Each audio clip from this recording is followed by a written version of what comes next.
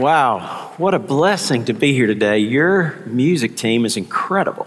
Matt, that's the way a choir is supposed to sound, brother. That is fantastic. What a staff you have. I mean, of course, Elizabeth and Christy and Matt's leadership, and we've just fallen in love with your pastor, my friend, and his wife, and Blake and Lindsay, and you've just got quite a team here. So proud of Caleb. Of course, Caleb, I can't take any credit, but we sort of claim his time at First Baptist Montgomery. We sure love Caleb and Sarah and their family, and we love this church. It feels like we're home here. Somebody asked me this morning. They said, "Do you get to share like this a lot?" And I said, "More and more I do." And they said, "Do you get nervous?" I said, "Not here, because I'm at home. It's like I'm amongst my grandparents. I can't mess up here." This is great. So thank you, Blake. Thank you for the opportunity. We love this church, and I'm going to try to take the advice. I don't see Caleb, but I probably gave him all of our young intern guys that would come through the church. I would always tell them that there's never been a bad short sermon ever. So I'll try to take my own advice today. So we'll jump in. I won't belabor the point, but just to say that we love you deeply. We feel very indebted. We feel very indebted to this church. Thank you for what you did for us. So we're gonna go ahead and get started and jump in pretty quickly here. I think you've got a listening guide. I had lunch this week with our friend Buddy Champion, and I'm going to quote Buddy. Buddy used to say, "If you can follow my train of thought, that is not a compliment to you."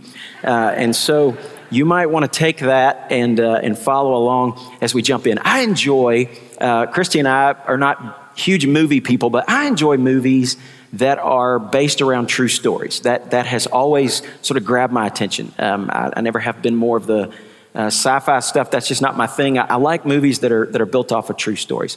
And we recently got to see the movie The First Man. Has anybody seen First Man? Raise your hand if you've seen the movie. Okay, a few of you have seen it. Of course, it is tracking the story of NASA putting man on the moon, stepping on the moon.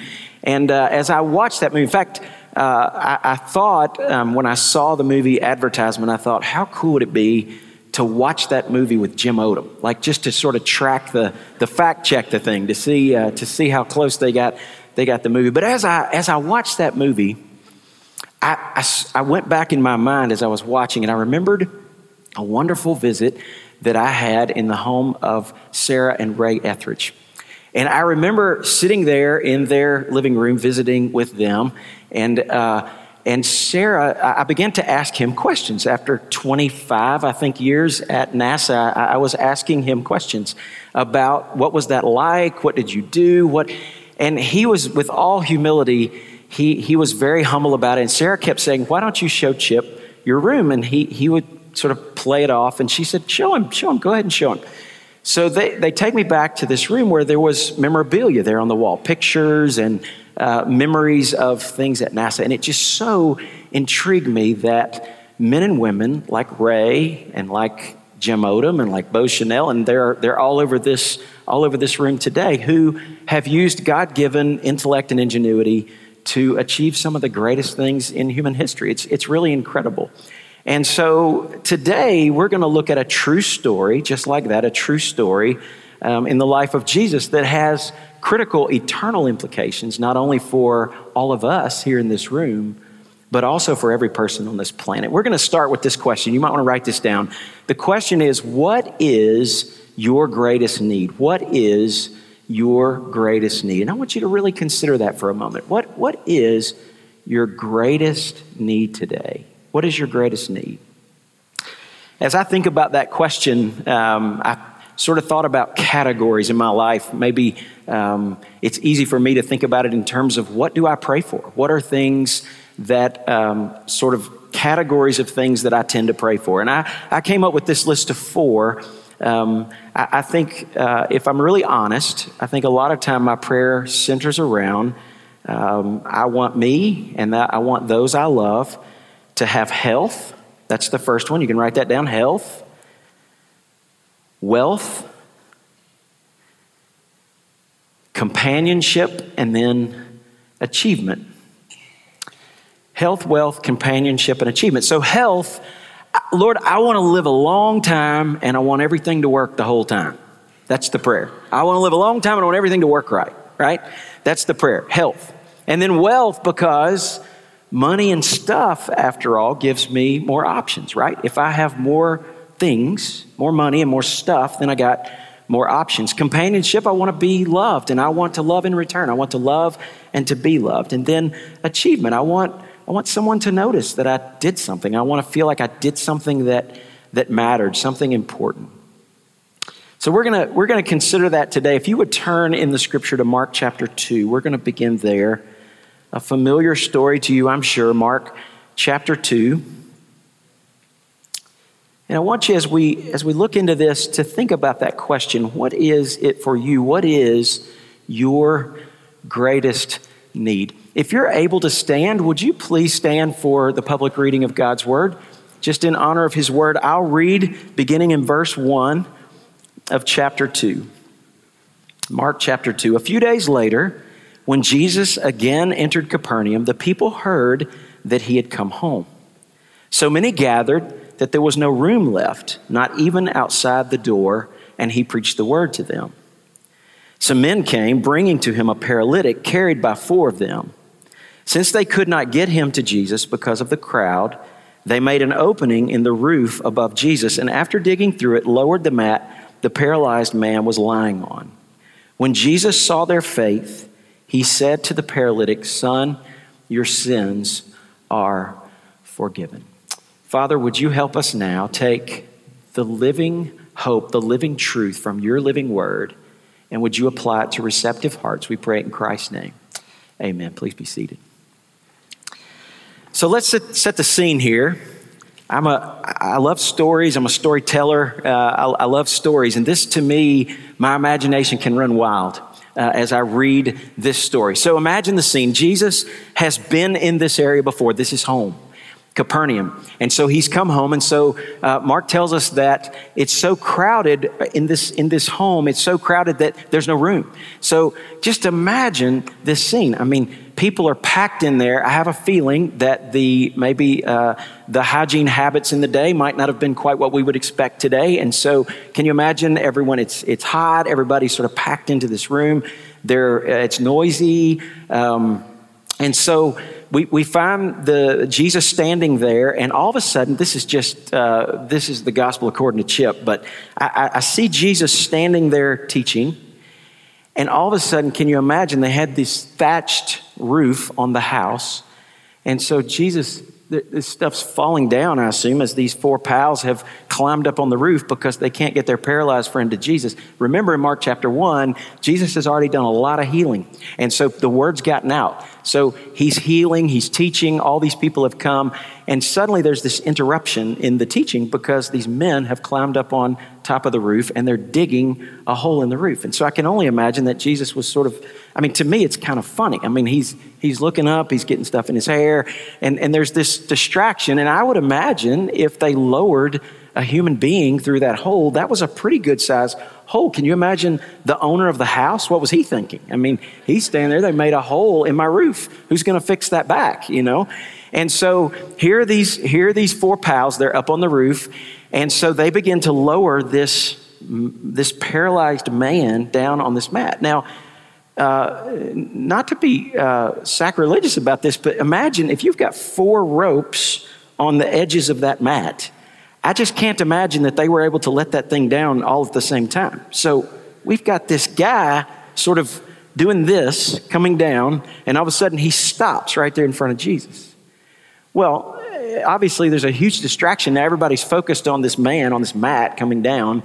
And Jesus turns and he looks at this man, and what does he say? He says, "Son, your sins are forgiven."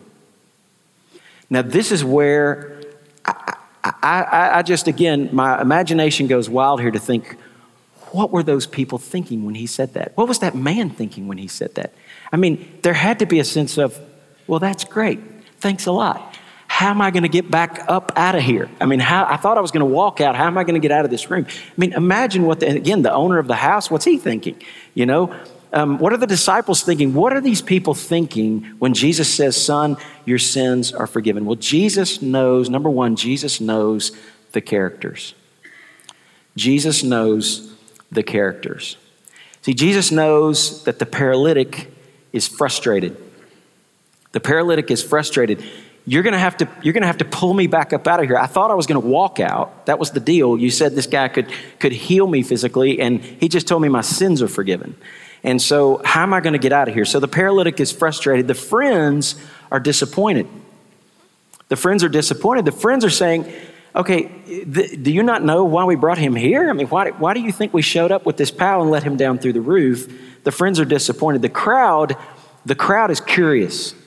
I believe the crowd is curious. They came for a magic show. They had heard about these healings. They came for a magic show, and all of a sudden, Jesus is saying, son, your sins are forgiven. This is not what we came for. And then we're going to see in just a moment that the religious leaders are angry.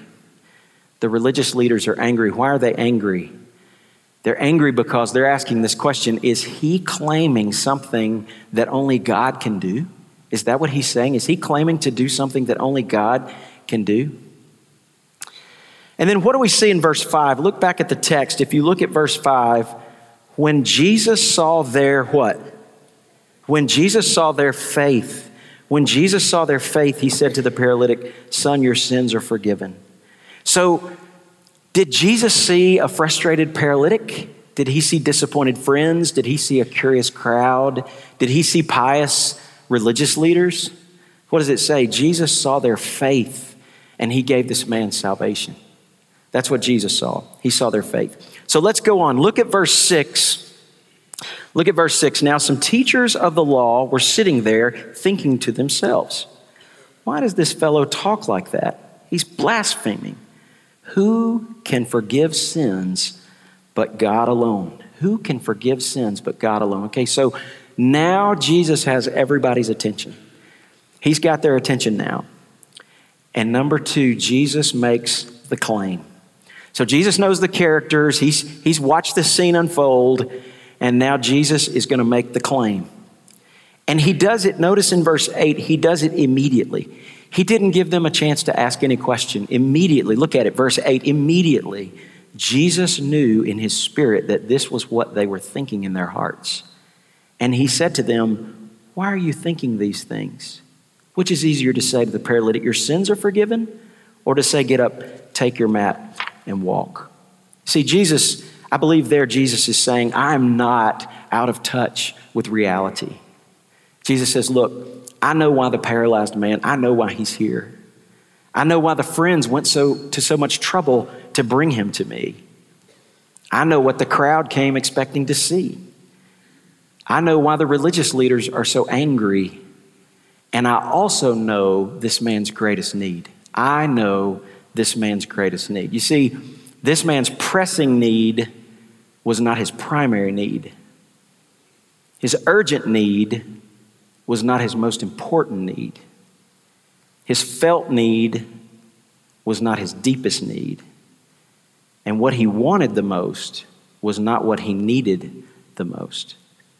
And so, why do these characters in the story, when Jesus makes this claim, why do they not see it? Why do they not see it? They don't see it because they're blind to the truth. They're blind to the truth. And look on in verse 9, Jesus then asked the question, which is easier? To say to the paralytic, your sins are forgiven?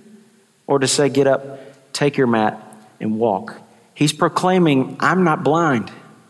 I'm not blind. And then he asked them, which is easier to say? See, Jesus proclaimed at that moment that he has the authority to forgive our sins. And our greatest need is forgiveness. Our greatest need is forgiveness. And yet, do we really stop to think about that?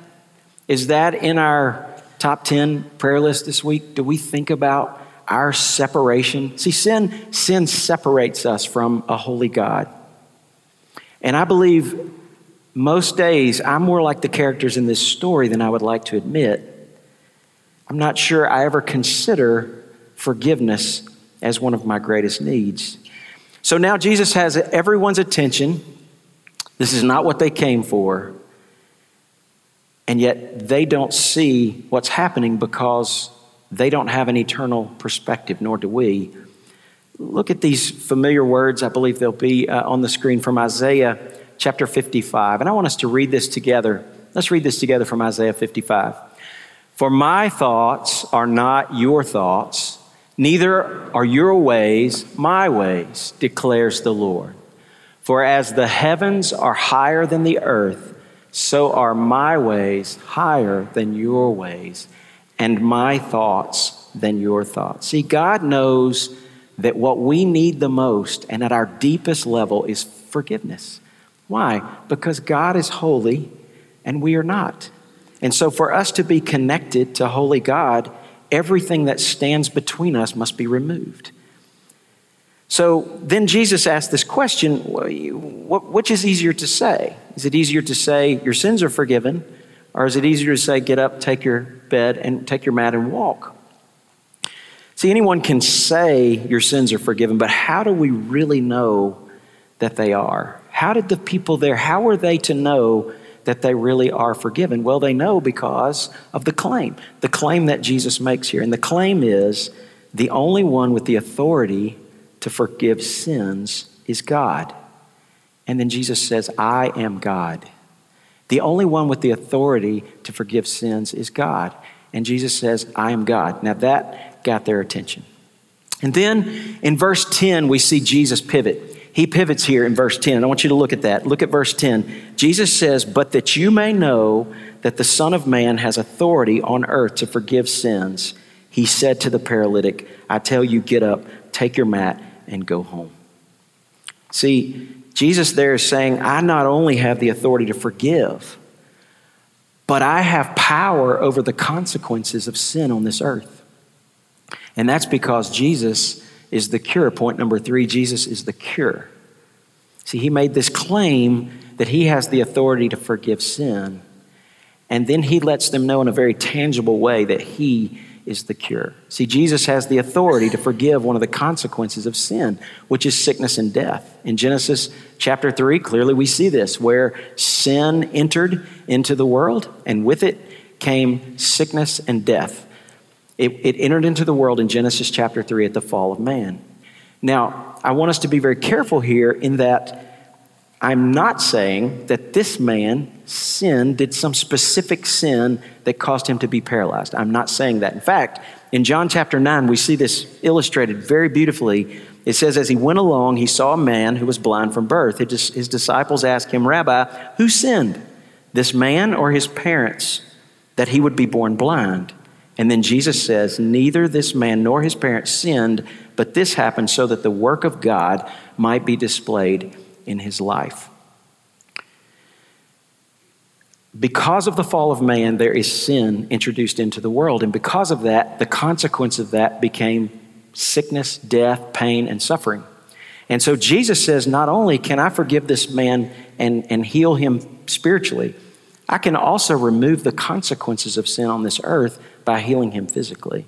So why did Jesus do that? Why did he provide the physical healing that we see there in verse 11? Why did he do that? He did that to demonstrate that he had the authority to heal spiritually. It was a demonstration that he had the authority to heal this man, to heal him spiritually as well as physically. And see, the physical healing, it was temporary. When you think about it, all those people in the Bible who were healed, they all died. They all died eventually. Jesus wasn't healing them so that they could live forever. Temporary physical healings were provided to demonstrate God's power over our ultimate need, which is salvation. And then look at verse 12. He got up, took his mat, and walked out in full view of them all. This amazed everyone. And they praised God, saying, we have never seen anything like this. So he gets up and walks out, and now everyone is amazed. I'm not sure they were very concerned about the fact that his eternal destiny had been secured as much as they were that he got up and walked out of the room. They were amazed, which makes me wonder, I do wonder if Jesus might have been a little disappointed there, that they still didn't get it, even though he had tried to teach them this was more than about a temporary healing. See, they celebrated the temporary, but they didn't even catch the eternal. They celebrated what had happened in the temporary moment, and they didn't even catch the eternal.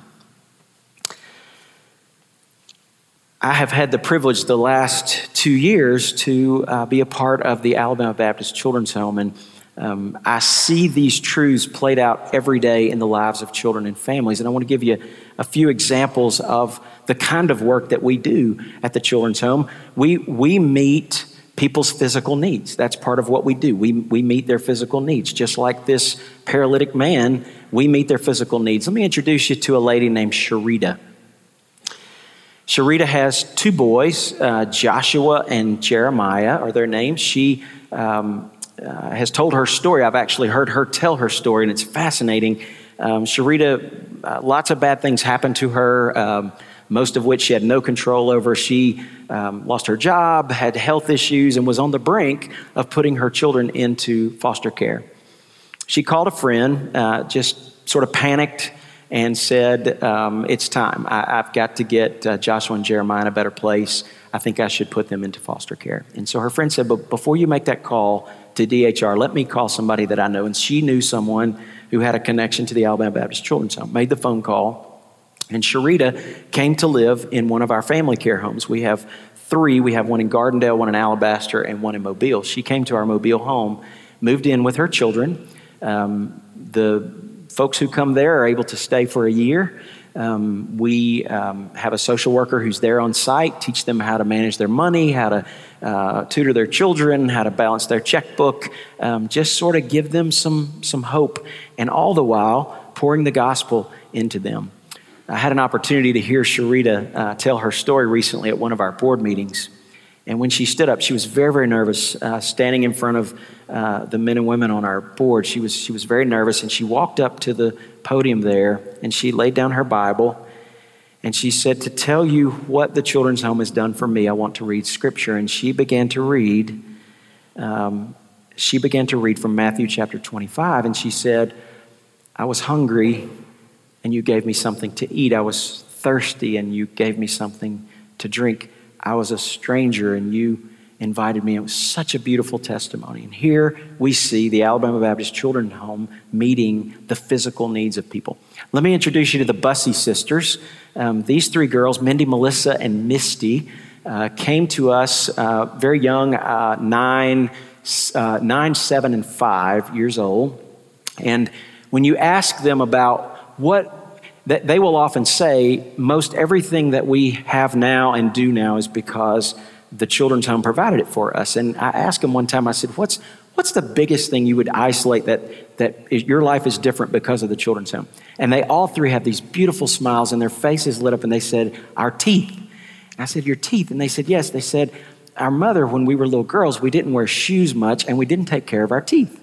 And in fact, they said, we're not even sure we had a toothbrush until we came into your care. And there was a dentist in Mobile who did free work for the children at the Children's Home and fixed their teeth. And now you see these girls with these beautiful smiles, and it is a beautiful thing. We meet people's physical needs. We also meet people's emotional needs. I'm sure you're aware we have 24 licensed professional counselors on about 40 sites around the state of Alabama. You see those listed there, and they counsel the children in our care, the families in our care, but they also do a lot of marriage and family counseling for anyone in communities that desperately need that help. And so we meet people's emotional needs. We also meet people's intellectual needs. I'm proud to introduce you to our friend Stephen Scott. Stephen actually came over for dinner at our house last week, and Christy and I got to visit with Stephen. Stephen just graduated from Samford's Pharmacy School. Stephen came into our care when he was in the 5th grade. He came into foster care with us, and Stephen has an incredible testimony about the way that God used the Children's Home to give him educational goals. He was president of his class in pharmacy school at Samford and is now running 2 pharmacies in Birmingham. He just finished his residency, and we're very, very proud of Stephen. Did you know that the national college graduation rate nationally for foster care children is about 6%? The graduation rate, I'm proud to tell you, at the Alabama Baptist Children's Home for kids in our care, the average college graduation rate is about 70%. 70%. And we're very proud of that. So we meet intellectual needs. We also meet the immediate needs of children. One of the most beautiful things we do in our shelter care, where children desperately need a place to stay in a very quick situation. There could have been, let's just say that there was a drug bust in a home and you have a 2-year-old, and the police will call DHR. DHR will call one of our social workers, and they will wind up in one of our shelters. And I want to say thank you to First Baptist Decatur for your part. This is a picture just last week of the new shelter on our Decatur campus, and you've had a big part in supporting that financially, and we greatly appreciate that support. So shelter care meets the immediate needs of children. We have lots of ways that we try to meet the needs of these children and families. But what I want you to hear today is that their greatest need, the deepest need that they have, is spiritual. The deepest need they have is for these children and these families to be connected to their Savior. That's their deepest, their greatest need. Jesus says that we can be eternally connected to God the Father because He has the authority to forgive our sins. See, we have a sin problem. And sin leads our deepest affections to worship things like health and wealth and relationships and achievement, everything but God.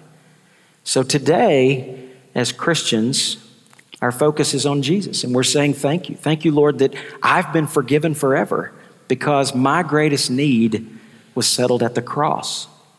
See, what's beautiful is our ultimate healing is not based on anything we can do, but it's based on what Jesus did. You may want to write that down. Our ultimate healing is not based on anything we can do, but what Jesus did. You see, there are 5,000 to 6,000 children in foster care in Alabama. Wrap your mind around that. 5,000 to 6,000 children who are in foster care. There are 500,000 estimated children nationally who are orphaned. The number globally is about 153 million. 153 million orphans globally. There are families in crisis everywhere. The average waiting list just in our counseling ministry at the Alabama Baptist Children's Home is about 6 to 8 weeks just to get an appointment to see a counselor. See, the need is great.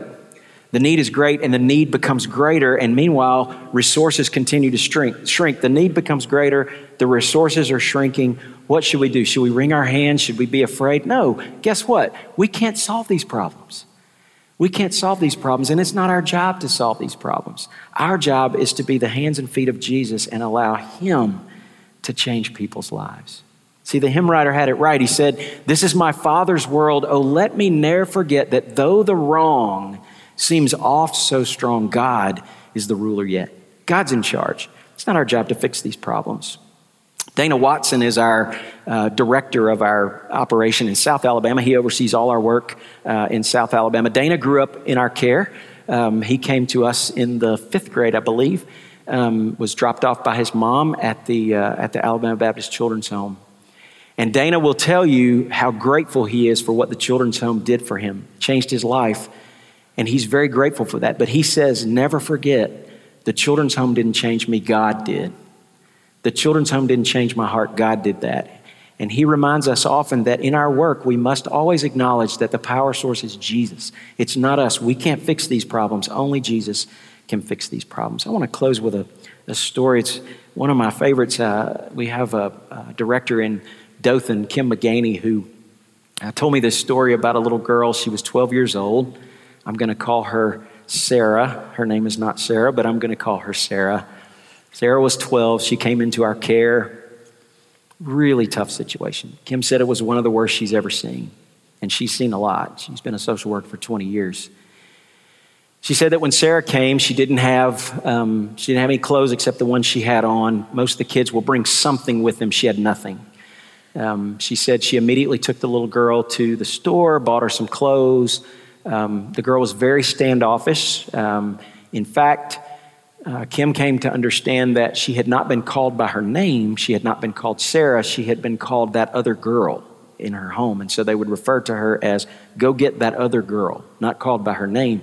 So the house parents, all of the social workers began to intentionally use her name a lot. They would call her name constantly so that she would hear her name. There was a Sunday school class in a church down in Dothan that came, and they made big letters and spelled her name over her bed so that she could see her name there displayed over her bed.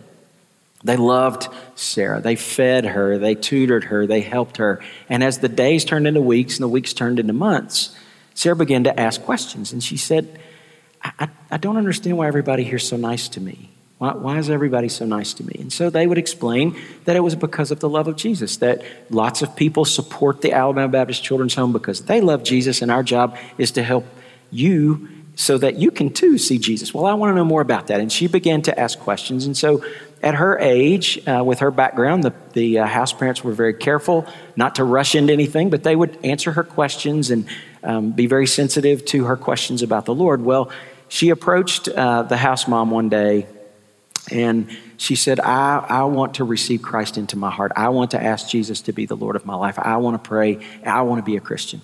So they knelt there beside her bed with her and prayed for her to receive Christ. So the next Sunday, most of the house parents, wherever they go to church is where the kids go to church. So they went to church, and she bolted down the aisle at the invitation time, made her decision public, was so proud. There was the house mother playing the part of mom, and came up there with Sarah before the church. And so they scheduled a time for her baptism. So the day came for her to be baptized, and the house mom was up in the baptistry with her, and the pastor was in the water. He was baptizing another person. And suddenly Sarah turns to the house mom, and she says, I can't do this. Well, she thought she was just afraid. She said, it's fine. It's going to be fine. He's going to baptize you. No. You don't understand. I can't do this right now. Well, why not? And she said, now this little girl had been physically abused by her mother. In fact, there were scars on her head. Kim said you could see where her mother had hit her with objects as she had visible scarring. She turns to the house mom and she says, I can't be baptized yet because we've got to stop and we've got to pray for my mom. She said, because what if my mom never comes to know Jesus? And my mom will never understand the love that Jesus can provide because nobody will ever show. We've got to stop right now. And so right there on the steps, they stopped and they prayed for this little girl's mother who had abused her and abandoned her. Now see, that is what the gospel can do in someone's heart. We can't do that. God can do that. The power, the incredible love of Jesus is what can do that. So who is this story in Mark chapter 2? Who is this story about? Is it a story about friends, about some pals who helped another pal? Is that what it's about? Is it about the physical healing of a paralyzed man, which is really incredible? Is it about that? Is it about the crowd who was curious, who was there maybe for some of the right reasons? Is it about the crowd? Is it about the religious leaders who were piously looking on? What about Sarah's story? Is Sarah's story about her? Is it about the Alabama Baptist Children's Home? No, see, these stories are about Jesus. All of these stories are about Jesus. And he is the main character. He's the main character in the story of your life and my life. And the main part, or the main point of that story, is that if we've trusted Christ, we've been given new clothes, just like Sarah. See, we've been given new clothes to put on. We've been washed clean in his love, in his forgiveness, in his mercy, in his grace. We've been freed from our sin debt.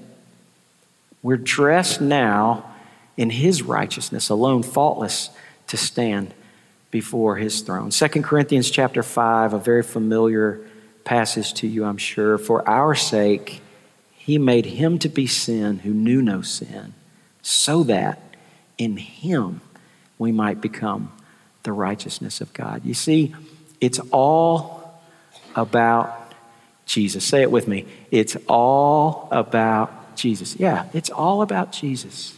It's all about Jesus. The story of this man, his friends, bringing him to Jesus.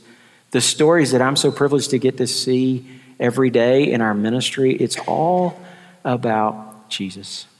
See, the good news of the gospel is that by God's lavish grace, our greatest need was met in the death, the burial, and the resurrection of Jesus Christ. Thanks be to God for his indescribable gift. Let's pray together. Father, thank you.